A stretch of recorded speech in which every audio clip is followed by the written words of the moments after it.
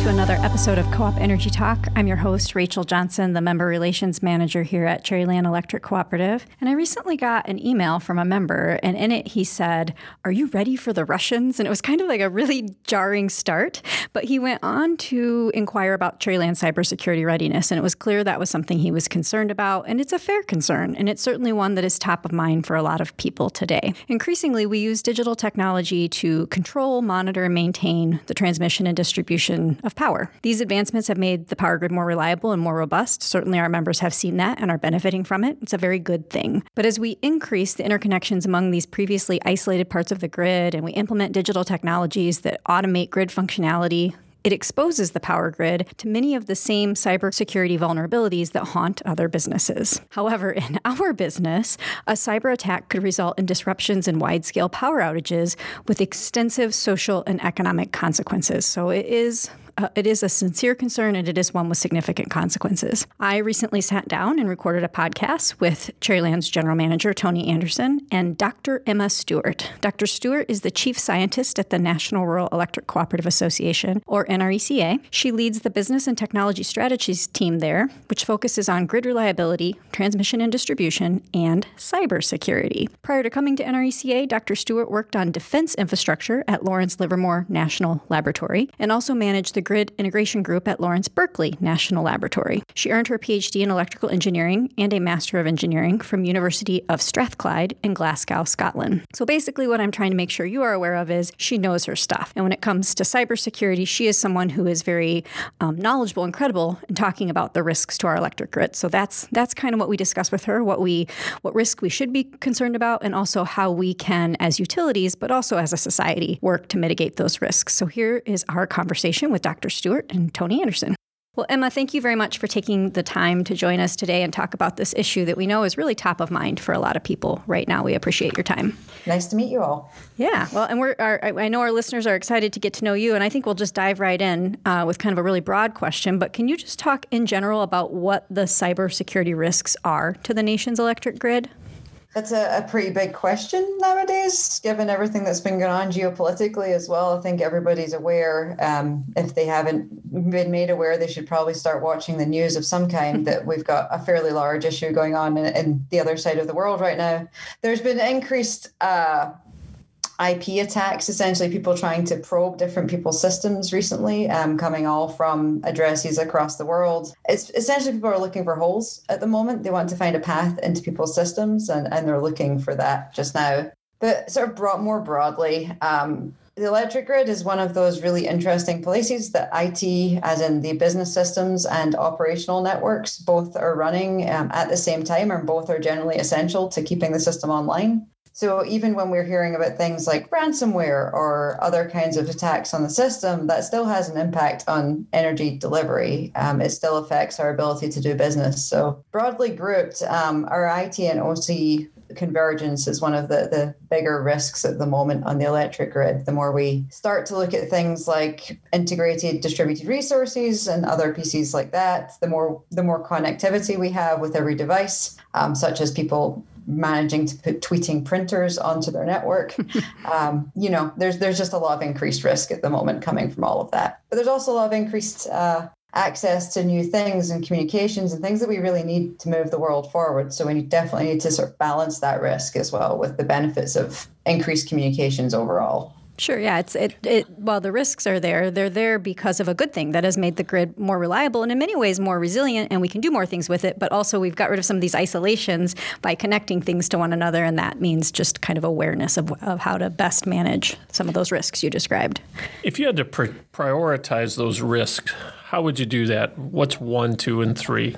The biggest risk at the moment is really on if I'm talking about the biggest impact of something happening, it really is our operational networks and our industrial control systems. As we've started to modernize the system, those are definitely becoming more of both a risk and benefit. We want to control more things. We want it to be more efficient, but that's probably number one is the OT side of the house. I think that's one of my bigger concerns at the moment. Moving down, sort of ransomware and things like that do have a massive impact from the economic standpoint. People have been getting very large ransoms, and that has ongoing impact. So that's probably my second biggest concern is what happens during ransomware and the cost of that. And the last risk is to everyone is generally just simple human issue with being able to click on emails, understand what you're connecting. I'd say that's actually probably could be number one, as well as humans essentially are one of the biggest risks to the grid because we interact with it all the time. And we don't always know we're interacting with it through that computer where you accidentally clicked on that link saying, here's your gift card or please join the Space Force. So, I mean, I'm always sure I'm going to win, just to be clear. Yeah, me too. It's okay. But, I get it. Some of those emails are become fairly sophisticated recently. So, it's been difficult. It's crazy. And I'm going to actually turn this over to that same question to you, Tony. But before I do, I just want to make sure for our listeners that maybe aren't in the biz, you mentioned ICS, which refers to industrial control systems. And those are basically just the systems we use to manage electrical processes and physical functions in the grid, like opening and closing circuit breakers. And we can do that now from our office because we have connectivity out to those things. So when we talk about ICS, that's what we're talking about, the things we use to actually operate the system, oftentimes from inside the office. But now, Tony, you've managed Cherryland for a really long time. Really long time. A really, really long time. So I just want you to kind of also answer that question. Like if you had to prioritize the risks as it pertains to cybersecurity, what are the biggest concerns to you? It's absolutely the distribution automation, which Emma mentioned. 19 years ago when I came to Cherryland, nothing was hooked up to the grid. We hardly used the grid for automation. Meters weren't hooked up, substations weren't hooked up, and now every month we've got 16 substations on fiber, 16 substations with automated controls, and we're moving down line with automation and we're hooking that up to fiber. So we have more and more opportunities as every month goes by to be attacked and to be vulnerable. When I started in the business in 1983, nothing was connected. The only vulnerability we had was a car running into a pole or a substation. And squirrels. And now we're worried about people from across the ocean tapping our system. Squirrels are still number one, right? So they will always be number one. They will always be number one. So, I mean, I think you've both got us scared. So congratulations. You've done that part of the podcast. My next question is, okay, what measures are in place right now to mitigate those risks that people should be aware of so that they can occasionally sleep at night? And I don't know, Emma, if you want to maybe take that one first. One of the biggest things we have is knowing what's on your system. We have tools now available where you can actively see what is connected to your system, what's talking to what, as in if something is talking to its neighbor, you probably want to know about it. So we do have these tools available. And one of the biggest things I think is being able to know thyself and be able to do a self-assessment of where your system is at and know what your biggest problem is. You can do essentially a roadmap of where you're going in cyber and know what you need to do for the next few years. I think that's one of the sort of biggest measures that are in place. That being said, there has recently been a fairly large sort of whole of government approach to trying to improve this situation, obviously in response to the current situation geopolitically. DHS, DOE, all working together to essentially try and work out the best scenario to improve or bring along the security of the electric grid. And it's not just co-ops, it's everyone trying to move ahead and to get to the next step of that security level. So there's all sorts of ways just now to be able to take action in those findings. People are on top of vulnerabilities more so than they ever have been. Unfortunately, that also means we get emails from people like EISAC, which is our Electric Sector Information Sharing Advisory Center. So they will send you emails daily, sometimes hourly, to tell you what the next thing is. But all of that is from this whole of government approach just now to try and really bring all of the US electric systems to that point where we're comfortable and secure. But it's a constantly moving target, so things need to evolve. But EISAC is one of those big solutions as well, as being able to send out information to everybody about vulnerability or an attack or an event, even both across physical and cyber systems, or even just the risk of that happening is a very valuable resource as well. What would be a worst case scenario or two that a utility should be prepared for?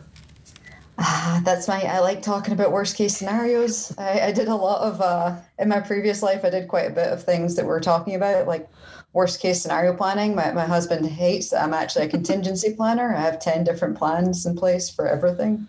But the thing we want people to plan for just now is the real potential that by no fault of their own, with all protections in place, that the lights still could go off, and that could be caused by a cyber attack, and that recovery could take a bit longer than you're planning. There's new processes in place for recovering from that, but that's the thing we're planning for at the moment of what do we do from the NRECA side if something like that is actually happening. I mean, that is really the worst case scenario, is the lights going off. And say that does happen and the lights do go off, what's the worst case scenario for how many days that would take to get them back up? So I worked on, DARPA had a program for this that was called Radix, that we did run through these scenarios in 7 different exercises, where we'd run through, I think at that time it was 3 days for people to actually get together and actually work out that this is a cyber attack and we need to do something differently. Response services coming from different areas, like activating National Guard is one of the big responses at that point. They have a cyber response team that will come and help as long as they're activated. But I will say, like, we plan for everything from 5 to 14 days when we're talking about this kind of recovery. Mostly if it's around the first times this is happening, then people are going to be learning how to bring it back as well. So it's not to be doom and gloom, though. There are tools in place to help. Yeah. Yeah, I wasn't scared till you said 14 days. No worries. But I think, Emma, you make such an important point, which is in that scenario, it's so important that we have a coordinated response that will include both local utilities and also whether it's National Guard, state level response and federal level response. So this work that you just described that you're doing, hopefully at least prepares us to maybe figure out what's going on 2 days in instead of 3 days in, because there is good coordination. And maybe some of the global events you talked about earlier on are bringing this more to light and hopefully reiterating the need for resources there. But assuming we don't end up in the catastrophic worst case lights off event for 14 days, what are kind of the more likely and realistic everyday types of cyber risks that utilities need to manage? The most common thing I yell at people about at the moment is phishing emails. It's still the most common way people are getting into people's systems. I think Tony has heard me have these conversations at various different events where I play a game to try and steal. 5 times. 5 times he got to hear but it. Who's counting? In every regional meeting, he got to hear my little joke of stealing people's passwords with simple questions on Facebook. Yeah. Those kinds of risks are really the highest problem at the moment. They're the thing that's more likely to cause somebody to get into your system. It's human factors, clicking on emails. Again, I make that joke about joining Space Force. That's one that our people used on us. Like, join the Space Force, go to the Martian Academy. And I didn't click on it, but it looked quite realistic. It was, and interesting as a future career path, but you know.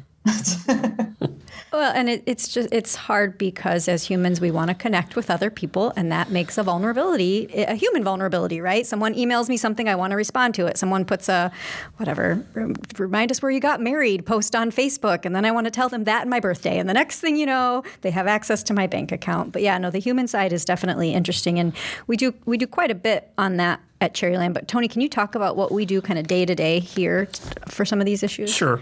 Steve Weaver is our IT manager, and he works on this every day. He also participates in NRECA work groups on cybersecurity events and risks and what to know. So Steve is a big thing. We have a lot of our eggs in the Steve Weaver basket, and he does a good job monitoring our systems 24/7. A lot of that's automated. As far as the phishing stuff for average employees like me, we use a company called KnowBe4, and they give us simple little tests, and they test emails and teach us when in doubt, delete. So that's an ongoing thing. You never know when you're going to get one of those, and that's a good thing. And so far, I haven't clicked on something wrong, so knocking on wood, doing my part. We do a monthly board report to the board on cybersecurity and what Steve has done over the last month, and what he's found and what he's worried about and what's coming up. And that's been very helpful to keep the board up to speed on cybersecurity. So when it comes time to budget, they're more informed, and that helped us out. Recently, like last year when we did our budget, we added a new IT employee that we're currently in the process of hiring. So we don't have all our eggs in the Steve basket, or we can give him more time to donate to cybersecurity and less time to do the small stuff. So a lot of moving pieces going on, but we have a lot in play. Yeah, and I think another piece of that, Tony, is that co-ops and the people we serve, because we serve them at cost, need to understand that the cost of making sure we are prepared for a cybersecurity event are going up, but it's the right thing to do, and we have to invest in that. And I don't know, someone here said this first, and who knows, Emma, maybe they heard it from you, but kind of whatever you're paying today for cybersecurity is the least amount you'll ever pay, because it's only going to become more and more important, but something we need to invest in. And kudos to our board for doing that, and certainly to our staff. I heard Jim Matheson, the CEO of our National Trade Association, NRACA, say this week that IT staff is the most competitive sector of our business right now, because they could always work from home, and now they can work from home more easily, and it's highly competitive for good IT people, and that's where we're struggling a little bit. Yep. That is a big point. The workforce challenge at the moment, I think Department of Commerce reported there's, I believe 500,000 open positions in the IT and OT space for security and in general for IT. It's astounding how many jobs there is needed and how little people there are just now. So everyone's definitely wearing multiple hats. Yep. And then, and for all of our employees listening to this, that's why it's even more important that you don't click on things. So we have to help them out and be the front line. So Emma, in general, what changes do you think that we, either as a nation or just as a utility, should be considering in order to best defend ourselves against cybersecurity risks?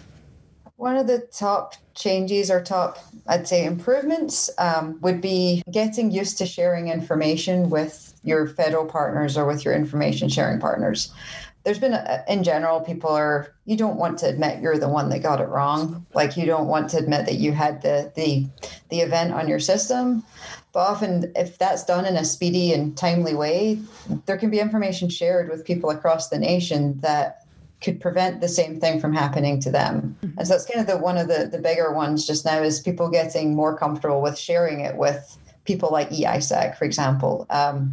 Potentially with this new information sharing law, there might be requirements to do that. I know we're working with DHS on helping shape what that actually looks like. Mm-hmm. But again, that information reporting, volunteering that up, even anonymously, can really help. That's one of the bigger changes I think we should consider. Or I keep saying it, please share your information with the ISAC, or even just tell me in various cases and I will help you with that. But sharing with the ISAC is one of the bigger things for the electric sector in particular. There's other ISACs for other areas as well.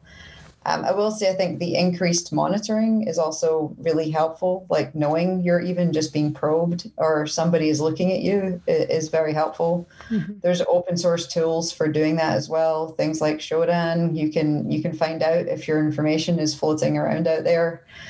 Those kinds of things are useful as even just a sort of basic level of knowing where your perimeter's at is helpful. Which would also, I would assume, help you kind of get some trend lines over time so you could recognize, whoa, there's something really has shifted, like we're experiencing a significantly higher amount of attacks or whatever. But your point about information sharing is a good one, and one I take to heart as a public relations person, because I think our natural tendency is to say, whoa, a crisis has happened, like circle the wagons, figure it out, and then when you're ready, kind of communicate it. But this is clearly something where that coordination we talked about earlier is really important. I kind of have a follow-up to that last question. Can you talk about the pace at which technology is changing and how that might impact the way we think about and prepare for cyber attacks? I mean, I've worked in integrated technologies now for 15 years. I think we started on some of this like smart inverter communications probably 15 years ago that was starting. But I would say the pace of this is increasing drastically right now. There is definitely an exponential increase in the number of communication points we have on the system. I believe there is laws that talk about that, actually, like Moore's Law, different things talk about the speed at which things are starting to talk to each other just now. I'd say that the technology for monitoring, definitely on the IT side, it's moving pretty fast. On the OT side, they're catching up at the moment. I think people weren't necessarily sure where that was, and a couple of big companies really started to push it forward. And now I think we're gathering pace on the operational network security as well. Technology, though, people accidentally connecting things to their network is still a challenge, and I think that's one of the bigger ones. That technology, I still don't know why my fridge can tweet. I have no idea. I know that people seem to like that being a feature, and it is one of the bigger problems. Like, why do we have unnecessary communications connected to networks? It's unclear. It's just in environments where it's critical, that's a good thing to be careful about. Don't connect your printer to the operational network. To the electric grid. Yeah. And it's interesting because, and this goes to that idea of like the good and the bad, right? The Internet of Things has created a lot of really amazing opportunities in our lives. And at the same time, the more we lose those kind of that separation between these key operational pieces, and to your point, like, yeah, so if I'm suddenly able to, load control your refrigerator, for example, which we wouldn't do, but your water heater or whatever, then now anything that comes through your water heater is now communicating with the grid, and that's also a vulnerability. So thank you for that point. So as we kind of wrap up our podcast, I just want to reiterate, we know there's a lot of fear and anxiety right now about the security of the grid, and there's a lot of media around it, clearly partially in response to some global things going on. Some of it's real, some of it's probably overinflated, some of it may be understated, I don't know. But I would just love to hear if you have any final takeaways for our podcast listeners as they think about how to have a reasonable perspective on what are the vulnerabilities and kind of what does the future look like for the security of the grid.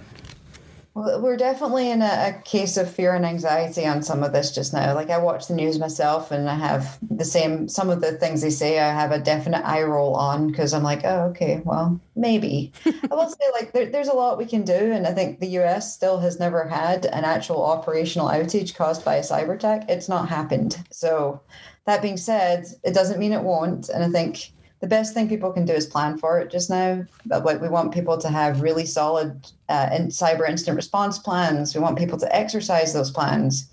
Essentially, just assume at some point that would happen, and your response is actually more important than what happened in the first place in that case. Your response is everything. So making sure those incident response plans are tested is one way to remove that anxiety, because at least if you have something in front of you that's giving you some of that guidance of who to call when, it can remove some of the panic when it does, be it a ransomware event or an operational event.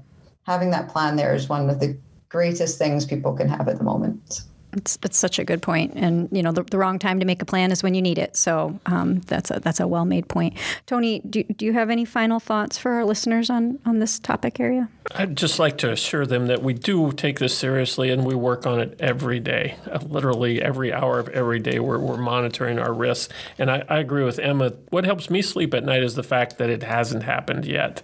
We've had years of this, and it is increasing, but it hasn't happened yet. So every day it doesn't happen, I count that as a win, and wins are good. So we're going to take as many of them as we can get and try to prevent it from happening in the future. And the other thing I'd like the listeners to remember is Cherryland is connected to the grid more and more every day, but there's a lot of rural America that is not yet connected to the grid. There's a lot of small co-ops out west and in different places, rural areas of the country that are not automated yet. So the risk for them is small, because until you hook up to the grid, you don't have the risk. And so that will continue to grow as the years go by. So we're going to learn a lot now that will help those co-ops out later. And the other thing I like to tell people, a little bit tongue-in-cheek, but when we're out of power, so are the bad guys. And do the bad guys really want to be out of power?